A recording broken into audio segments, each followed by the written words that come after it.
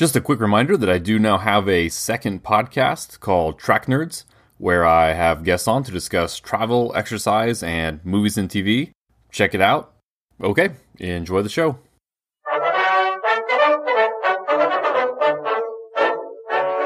Okay, so this was a movie that when I finished watching it, I kind of felt, oh man, I didn't know anything about the Mexican Revolution, and I feel like now I kind of do. Then I started doing a little research and realized, oh, they way oversimplified and changed a lot of things on this, and all of a sudden I felt like, okay, maybe I actually don't know anything other than maybe some names of some significant people, because they changed a lot. Basically, the only thing that I knew about it was that, like, Pancho Villa was there at some point. Right, which is a name we recognize. Other than that, right, and that was it. But yeah, I'm the same way. I didn't know hardly anything about it. And you're absolutely right about the simplification of it for the movie, because if you wanted to tell the whole story, obviously you can't tell it all in a 2-hour movie.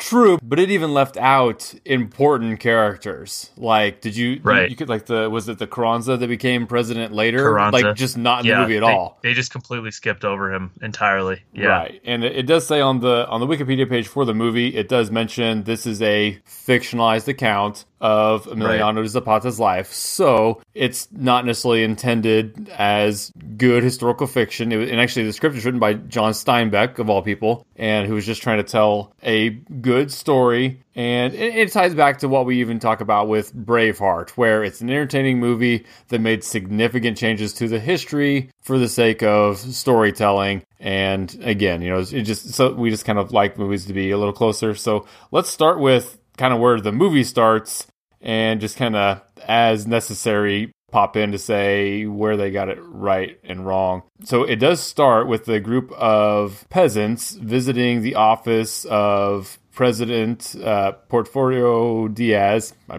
butchered that, as always. Oh, yeah. I was going to say we should probably start off with a blanket apology for the very incorrect and likely very anglicized pronunciations of all of the names in this movie.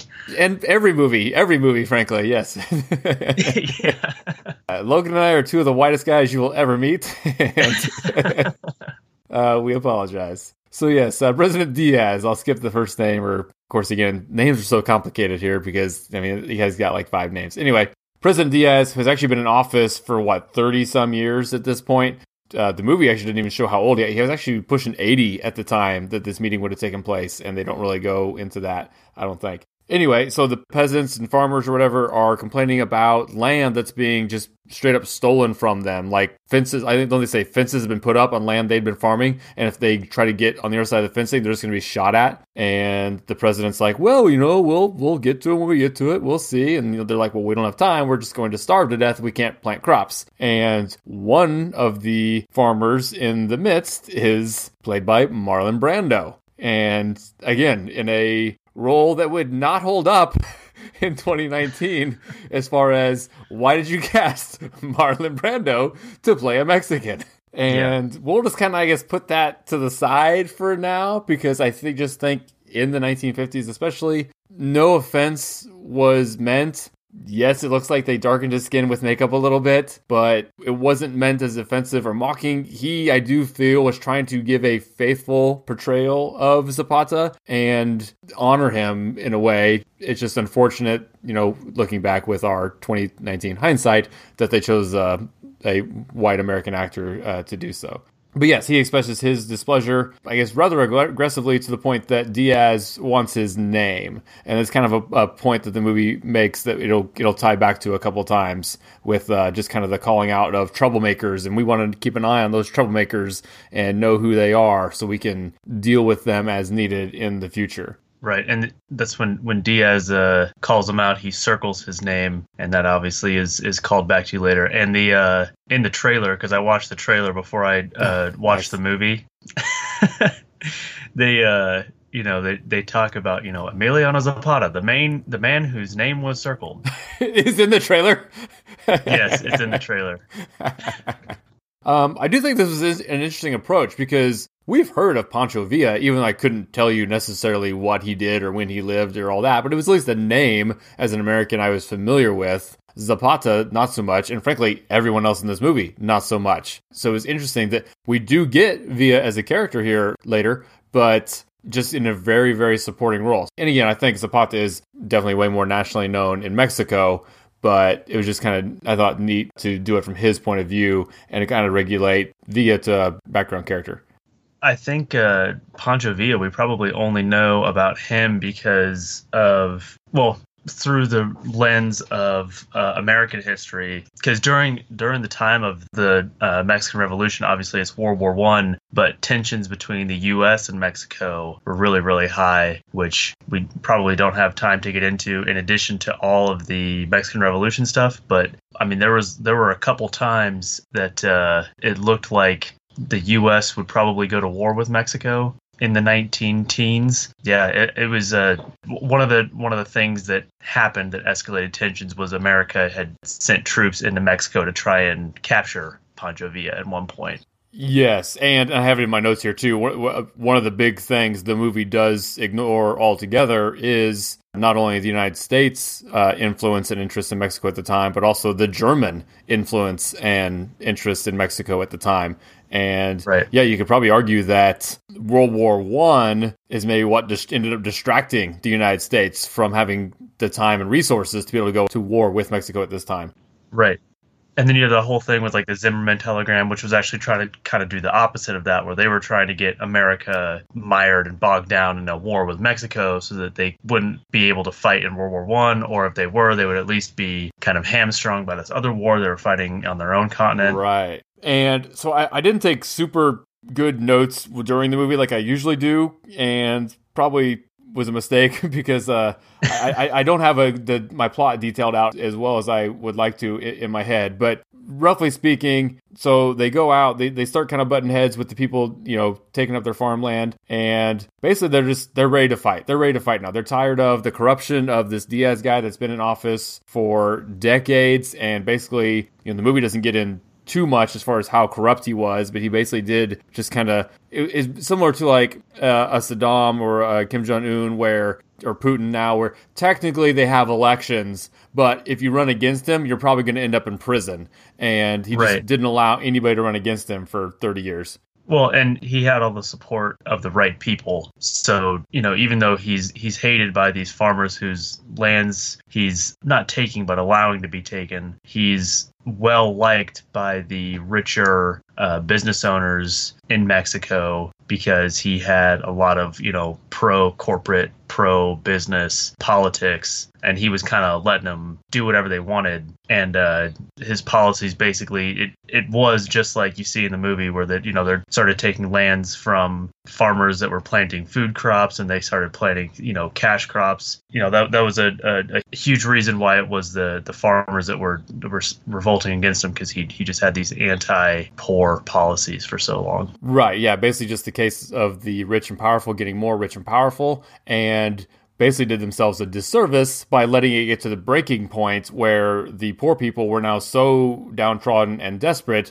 they essentially had no choice but to fight against the establishment, because it was basically that or die. And so It does get to the point of revolution. So the next person who then comes into play here is, Madero, right? Yeah. Yeah, so Madero, who himself was actually from the upper class, but maybe enough of an idealist that he definitely sided with the peasant farmers. He was against the open corruption of Diaz and supported his ousting, and did, try to run against him unsuccessfully earlier. And then, what was it? Actually, they have an election. He wins the election, and then basically that result is just ignored. And then they basically, raise the uprising, and, it goes to war, battle ensues, and Diaz is forced to finally resign in 1911, and Madero becomes president. And even that was a months-long process to actually get to where he was actually the sitting president, and just,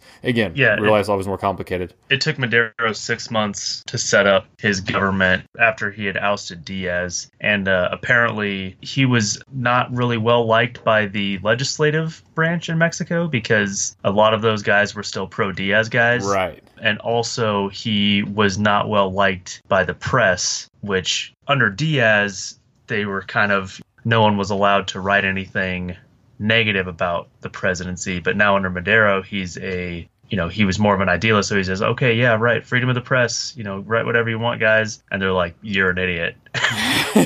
Yes, basically, not like metaphorically. Yeah, they basically started attacking the moment they had the right to attack. And right. The movie paints Madero as, I think, a very pure, if naive, idealist. Probably an oversimplification. He doesn't seem to have been a bad guy, but it was definitely more complicated than the movie would have you believe. He is then fairly shortly ousted in a military coup by Huerta. Huerta was the general who ousts him in the movie and in real life. And they show it in the movie, too, where he's assassinated by Huerta's men. Which that actually came after kind of a big thing that I had written down here was the reason why Huerta was sent to Zapata in the first place was because when Madero took power, he wanted all the revolutionaries to disband their forces and give up their weapons. That's right. And Zapata refused. That's in the movie, isn't it? Yeah. Right, because he said, well, who's going to enforce the laws of the country? And he said, oh, well, the army and the police. And Zapata's like, well, these are the guys that we just got done fighting a war against. Like, it's literally the same guys. Right. So we're going to keep our guns. We don't want to give up basically our only protection against, these now legitimized guys that we were just fighting a revolutionary war against. And so when Zapata refused, well, so in the movie, they made it seem like it was maybe like Huerta was kind of acting on his own.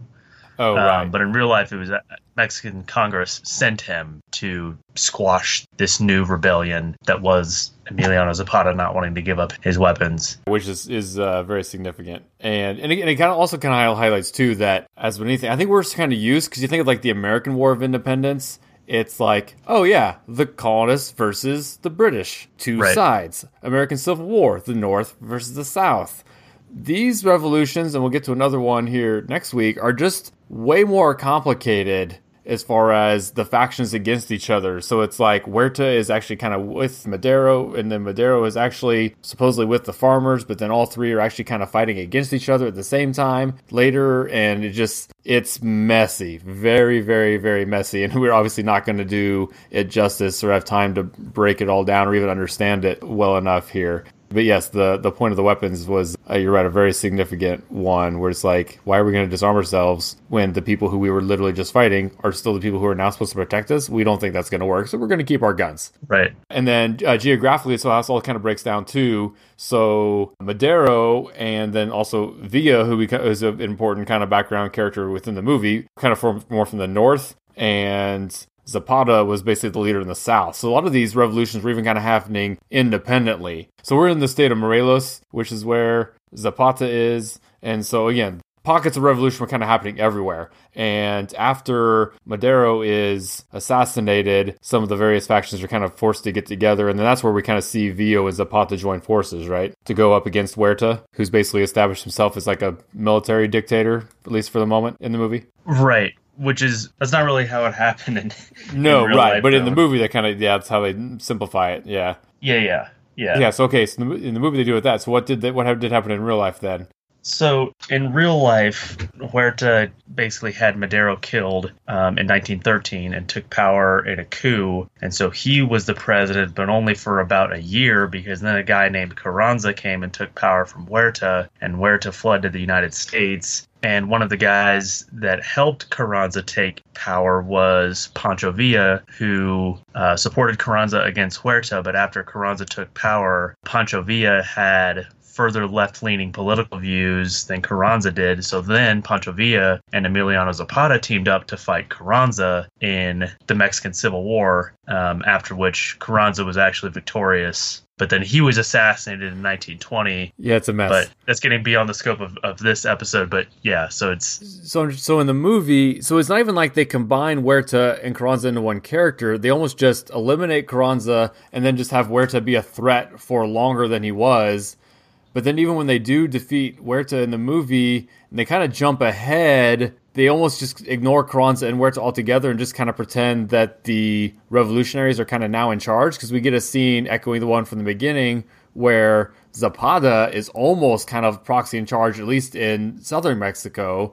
So I'm just trying but that's just basically completely fabricated then, right? Yeah, unless that was like something that happened at some point, maybe while Carranza was in power, before Villa was in power. Right. Sorry, not in power, but before Pancho Villa and Emiliano Zapata then started the revolution against Carranza. And, I had a note here somewhere too, where basically the movie left some really good stuff out that would have actually made it more interesting. Well, we should say Anthony Quinn plays his brother, Brando's brother, another Zapata, Eufemio. Okay, anyway, his brother.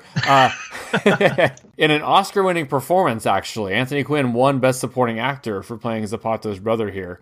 Remind me how he's killed in the movie. I know he kind of sets himself up as like a little mini dictator and kind of bullying. Basically, he kind of chastises his brother for being too much of an idealist and just helping and not doing anything for himself. It's like, you're this great general, but you're still poor. Like, why didn't you take advantage? And Anthony Quinn's character says, I'm going to get what's mine. I'm going to take this land that I want. I'm going to take the women that I want and just kind of be my own little mini boss down here. And then how does he end up dead, though? It's when Zapata is he's at the palace and he's kind of like in charge now. Right. There's a group of farmers that shows up and they're like, hey man, your brother took all of our farms and we want you to help us get them back. At first, Zapata's like, how dare you talk to him, talk about him like that. He's a general. Right. He's a war hero. And this is where we get he asks the guy what his name is. And he's like, Hernandez. And so he goes and he circles the name. And then he realizes, oh my God, I've become the thing that I was fighting against for so long. And, ends up throwing away the list and decides, all right, it shouldn't matter whether or not he's a general or whether or not he's my brother. If he is going to revert back to this, sort of, I'm going to take what's mine attitude, then, he needs to be stopped. So then he goes with these farmers to try and convince his brother to stop what he's doing. And I think one of the farmers shoots him. See, that's why I couldn't remember who actually... I know he got shot, but I couldn't remember who shot him. So it wasn't in battle, though. Yeah. It was just, personal grievance. No. It was, and that was kind of confusing because I thought that all the farmers were in that same room with him. Because he says, oh, I'm just going to leave. And then somebody comes from the other end of the house and shoots him. Okay. That wasn't very clear, though. But my whole point of bringing it up was the real story is, I thought, more interesting. So, yes, he has a very brief Wikipedia entry, but Emiliano Zapata's brother, Eufemio or whatever, was kind of just this big manly man, womanizer, drunk, and... Okay, so he beat up this guy's dad, and... The guy tracked him down and shot him, and he's like, I'm bleeding to death from a stomach wound. Just put me out of my misery. And the guy says, you have made many people suffer a great deal. Live a little longer so that you will learn what it is to suffer. And just kind of lets him bleed out as opposed to putting him out of his misery. Which, I thought that would have been, maybe something they could have worked into the movie. That's real life? That's what actually happened? Yeah. That's so much more badass than what happened in the movie. Well, the other one is, I need to find it. So the other one is where, it's way down here. When Zapata himself, the whole machinations of how they end up taking Zapata himself out was way cooler in real life. So in the movie, basically, and again, I think, is it Huerta that basically orders the ambush on Zapata, or is he out of the way in the movie by this point too? Who wants to take him out in the movie? Oh my gosh. Unless it is Carranza and they just don't name him. I just don't, because it's not Villa. Yeah. I just watched this, it might have been Huerta. See, I think they just kept Huerta in the whole thing and kind of just got rid of Carranza and just kept Huerta as the bad guy because it was simple. Right, yeah. Even though he would have been gone by this point, yeah. I just watched this 2 days ago and I don't remember, but... It has to have been Huerta, but I don't remember where they get rid of Huerta, so... Okay, so... I don't think they do. I think it is Huerta the whole time. Or they convince him that he's not involved, though. So the idea in the movie is that, they still need supplies... And his wife, and of course, we can get into the misogyny of that relationship here, but yeah. So they basically say, hey, we need supplies, and there's these people that are going to give us supplies if we go to this certain place. And his wife senses an ambush, and he's like, no, we got to take a chance. And they convince him that it's in earnest. Basically, it's somebody they trust, or I forget exactly how it plays out. It's a Mexican army colonel that has a regiment that he wants to defect with. Gotcha. And they're like, oh yeah, it's, we got all these supplies, all this ammunition, all these explosives, And we want to defect from where to your side? Yeah. right? And I think they even, because he asked, he's like, well, how do I know this guy's legit? And they're like, oh, well, he killed so and so, and that guy's been a huge problem for us for a long time. And Okay. so yeah, it's kind of this ruse that this colonel sets to try and get Zapata to show up, because he knows that the revolutionaries are low on supplies and low on ammunition, which I think Zapata kind of says, like, well, I don't really have a choice. I kind of have to. So he goes, and his wife's fears were confirmed, and he's basically pretty much immediately just executed with, no, not firing squad. Basically, yeah, there's ambush him, just like there's probably 40 guns on him, just opening fire and just riddling him with bullets. Yeah, right. And that's basically the end of the movie. And in real life, I guess it's kind of similar to that. So basically, it says Zapata tried to get this note to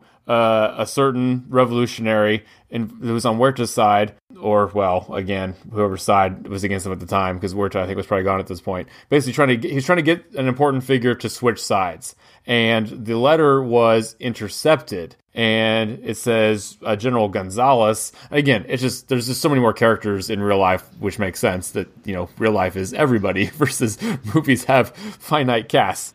Anyway, right. So this Gonzalez guy that intercepted the message from Zapata says he's going to kind of use that. He knows Zapata's trying to get this guy to switch sides, so we're going to let Zapata think he is switching sides. So basically timed it, said, okay, you're gonna tell Zapata you're going to his side, but we're going to time it to sync up with this new shipment of weapons and everything that he wants. So Zapata told the guy who's going to switch sides to attack a garrison. They actually go ahead and do, and a lot of former Zapata people who had defected to the other side were killed, and this is what convinces Zapata that everything is in earnest. So he does go to get the supplies and is killed. And I guess it is probably what they do in the movie. They just don't explain it well enough in the movie, maybe. And not that I explained it great there, but a lot of stuff that's kind of happened behind the scenes, the movie kind of leaves out that this was a specific person he was trying to target for defection, who the letter was intercepted, and so that's kind of how they set it up against him. As opposed to in the movie, we just assume, it might be an ambush, but in real life, there's a specific reason why they knew to set it up that way. Yeah, and I think narratively, too, for the movie, maybe it works better that you don't know for sure whether it's an ambush or not.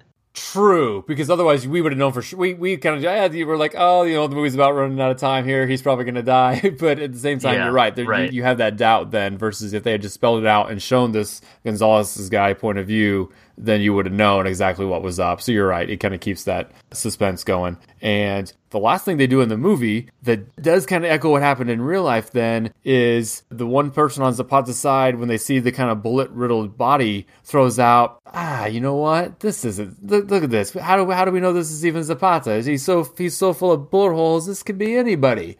I bet Zapata's still alive in the mountains, ready to help us when we need. And you kind of know that he's kind of bluffing it, but he's kind of intentionally building up that kind of thought. And he did kind of become this larger-than-life figure. And again, way down deep on the Wikipedia page, it says, in the long run, Zapata in martyrdom was a more important figure for the revolution and Mexican pride and everything. And he does become this kind of hero. He's just a major hero of the Mexican Revolution and a person who fought for the people and probably was the idealist that they portray him as in the movie. Yeah, he's just one of the great Mexican national heroes to this day.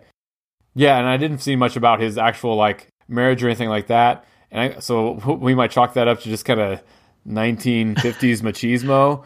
But man, he is just ruthless to the girl he wants to marry, and she's loving it. It's just so frustrating. It makes me think of do you ever see the John Wayne movie A Quiet Man?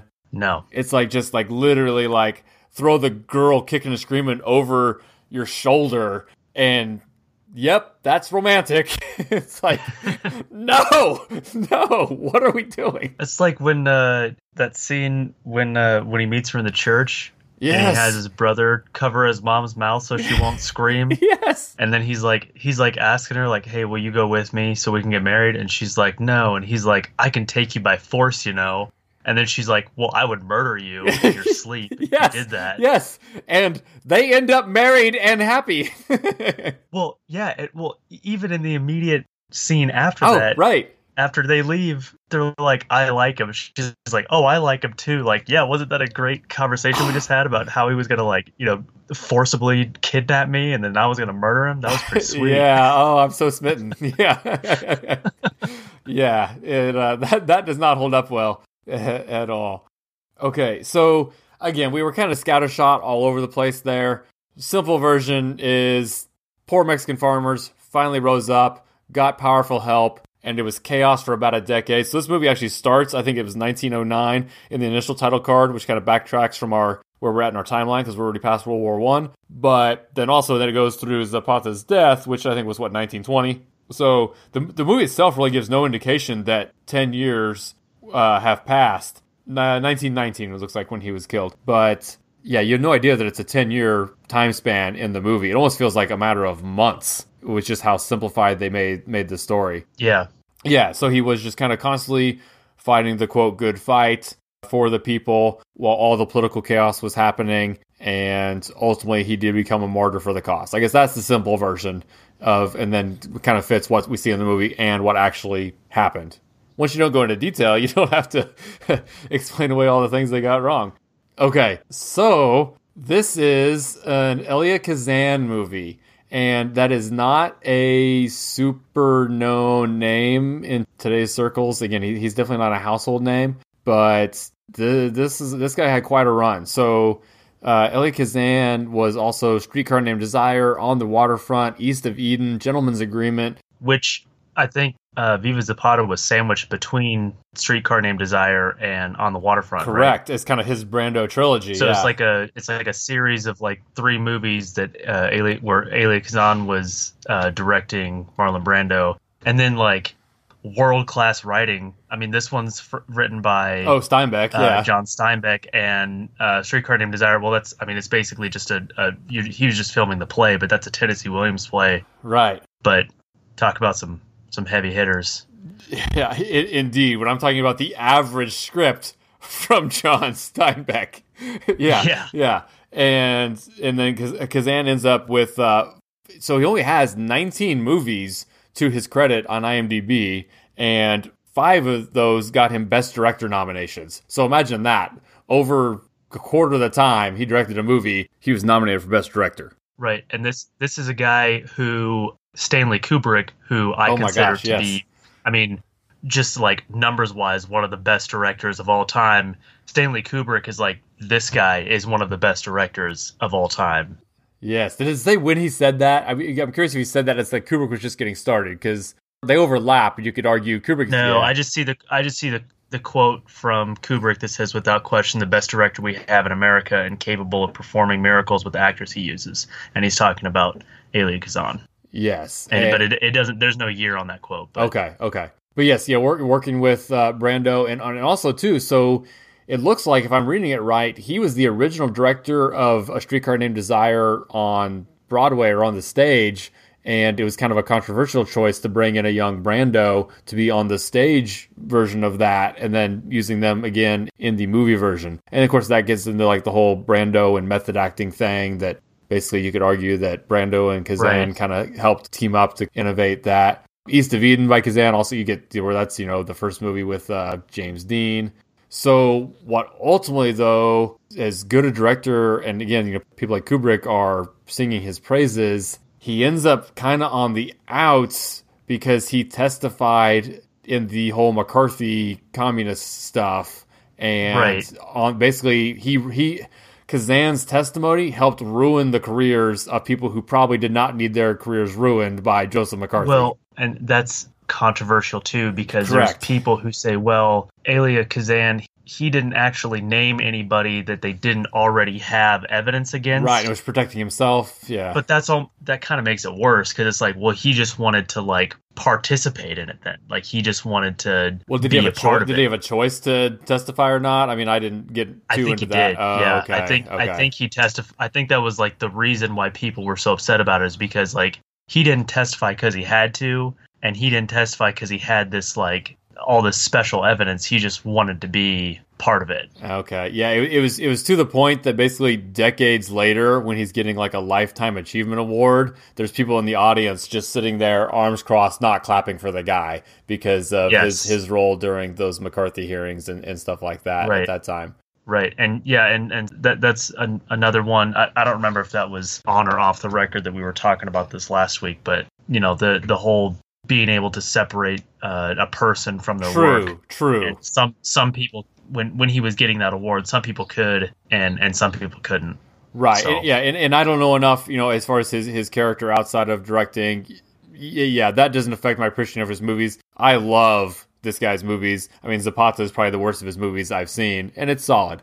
And you look at the 19, I went through them just kind of real quickly there. It looked like 15 of his 19 movies were over a 7 on IMDb. And there's movies I hadn't even heard of until, 30 minutes ago, and they have like an 8.2. And so just really, really good movies I need to probably continue to go through here. Like On the Waterfront's one of my all-time favorites. Gentleman's Agreement is just amazing. Streetcar I need to rewatch.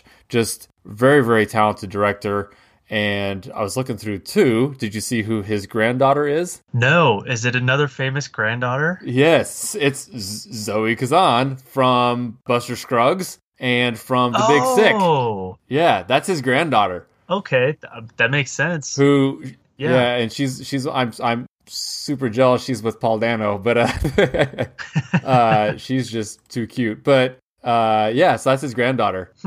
As far as the Brando side of things, so yeah, he kind of did, like you were saying, start his career in movies with Kazan, because Streetcar 1951 is kind of considered Brando's breakout into Hollywood. Breakout. Yes. Yeah. So again, he had already been an actor on stage doing Streetcar there, and then when they do the movie, it was just like, oh, this guy is here to play. Because in 51, he would have been 27 years old. And it just kind of then starts a nice run for Brando. It looks like it wasn't his first movie. It was his second movie credit here on IMDb. But he goes from Streetcar to Viva Zapata to then he's playing Mark Antony in Julius Caesar just a couple years later. And then you get On the Waterfront and then Guys and Dolls. And he's Marlon Brando. Yeah, it's just overnight star. It's just, an iconic performance after iconic performance, basically, for his entire career. Yeah, and I mean, even all the way, The Godfather and Apocalypse Now, and it's right. It's that guy's career is insane.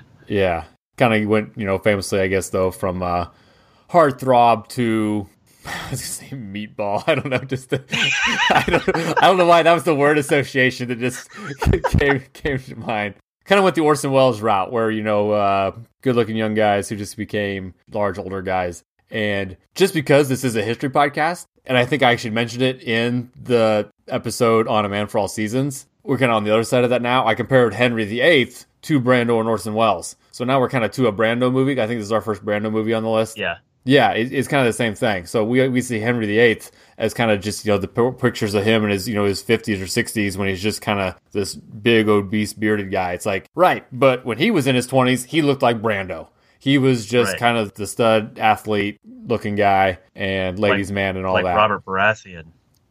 Honestly, well, and I wonder if that's deliberate. You're right. It's absolutely Robert Baratheon from Game of Thrones for all these guys. The kind of the Brando route / Henry VIII route, where just great young warriors who then just kind of rest on their laurels, I guess, and get overweight. So I think that's what I wanted to talk about on Viva Zapata. Any final thoughts before we kick it to next week here? No, it's really good movie. I recommend it. So tune in next week when we're going to continue on this revolutionary kick that we had, I guess last week with Russia. This week is Mexico. Next week is Ireland. So we're going to see the Irish Revolution next week with The Wind That Shakes the Barley.